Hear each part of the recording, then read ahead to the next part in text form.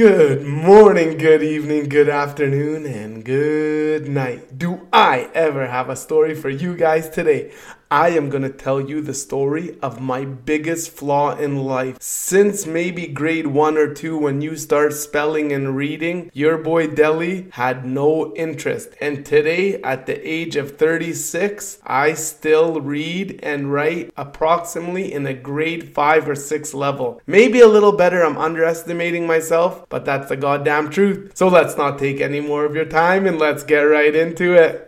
This story starts in grade 2 and carries all the way to grade 12 and even to post-secondary into trade school. I couldn't believe it. I hated with all my heart anything to do with reading and spelling. And I always came up with excuses to the teacher. I'm not feeling good. I need to go to the washroom. My mom's picking me up. And I would just go hide during spelling tests. It was outrageous that none of my teachers caught on all through my life. But I did get exposed in grade 12 social studies when I had to write. What was it about? It was about the King George and all those kings and blah, blah, blah.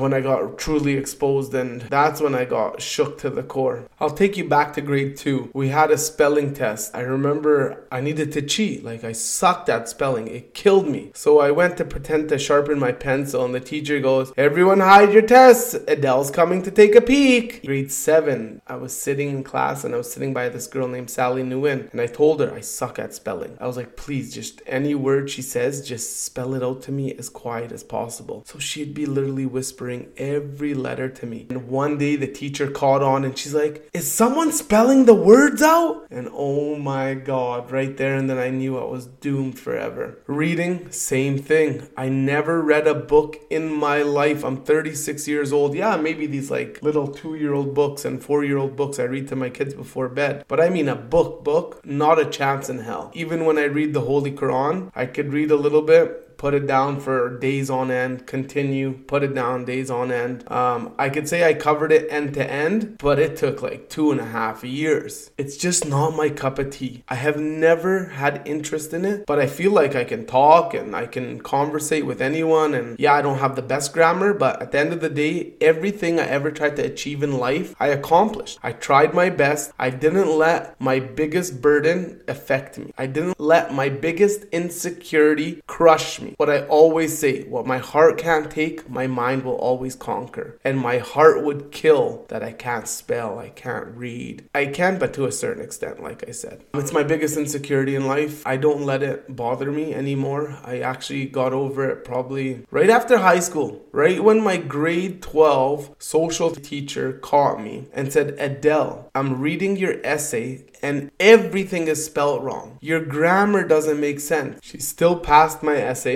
I moved on. I graduated. I was going to be a welder like my dad. I knew I was going to be a tradesman. I love that stuff. And you know what I told myself? I said, school's over. I'm free. I don't really have to worry about that anymore in life. And I just said, I will never, ever let that affect me again. I became a foreman. I had to always read safety meetings, participate in the safety meetings with like 150 guys and read the paper in front of all these. But I'd just prepare. I'd prepare myself hours in advance. The older I got, I understood that, yes, I suck at this, but if I work on it before I actually have to do a presentation, I'll ace it. And I just carried on in life. And you know what? That's the bottom line. Don't ever let your insecurities hold you back in life. I know that sounds a little crazy, but it's the truth. If you can conquer them, you will be the best version of yourself. I hope you enjoyed that story. If you have any insecurities and you want to get off your chest, inbox me, DM me, email me. All my info's on my bio, on my podcast, also on my Instagram, on my link tree. Let's reach out. Let's look after each other. Let's make this world a better place. Let's work on our mental health together. Assalamu alaikum.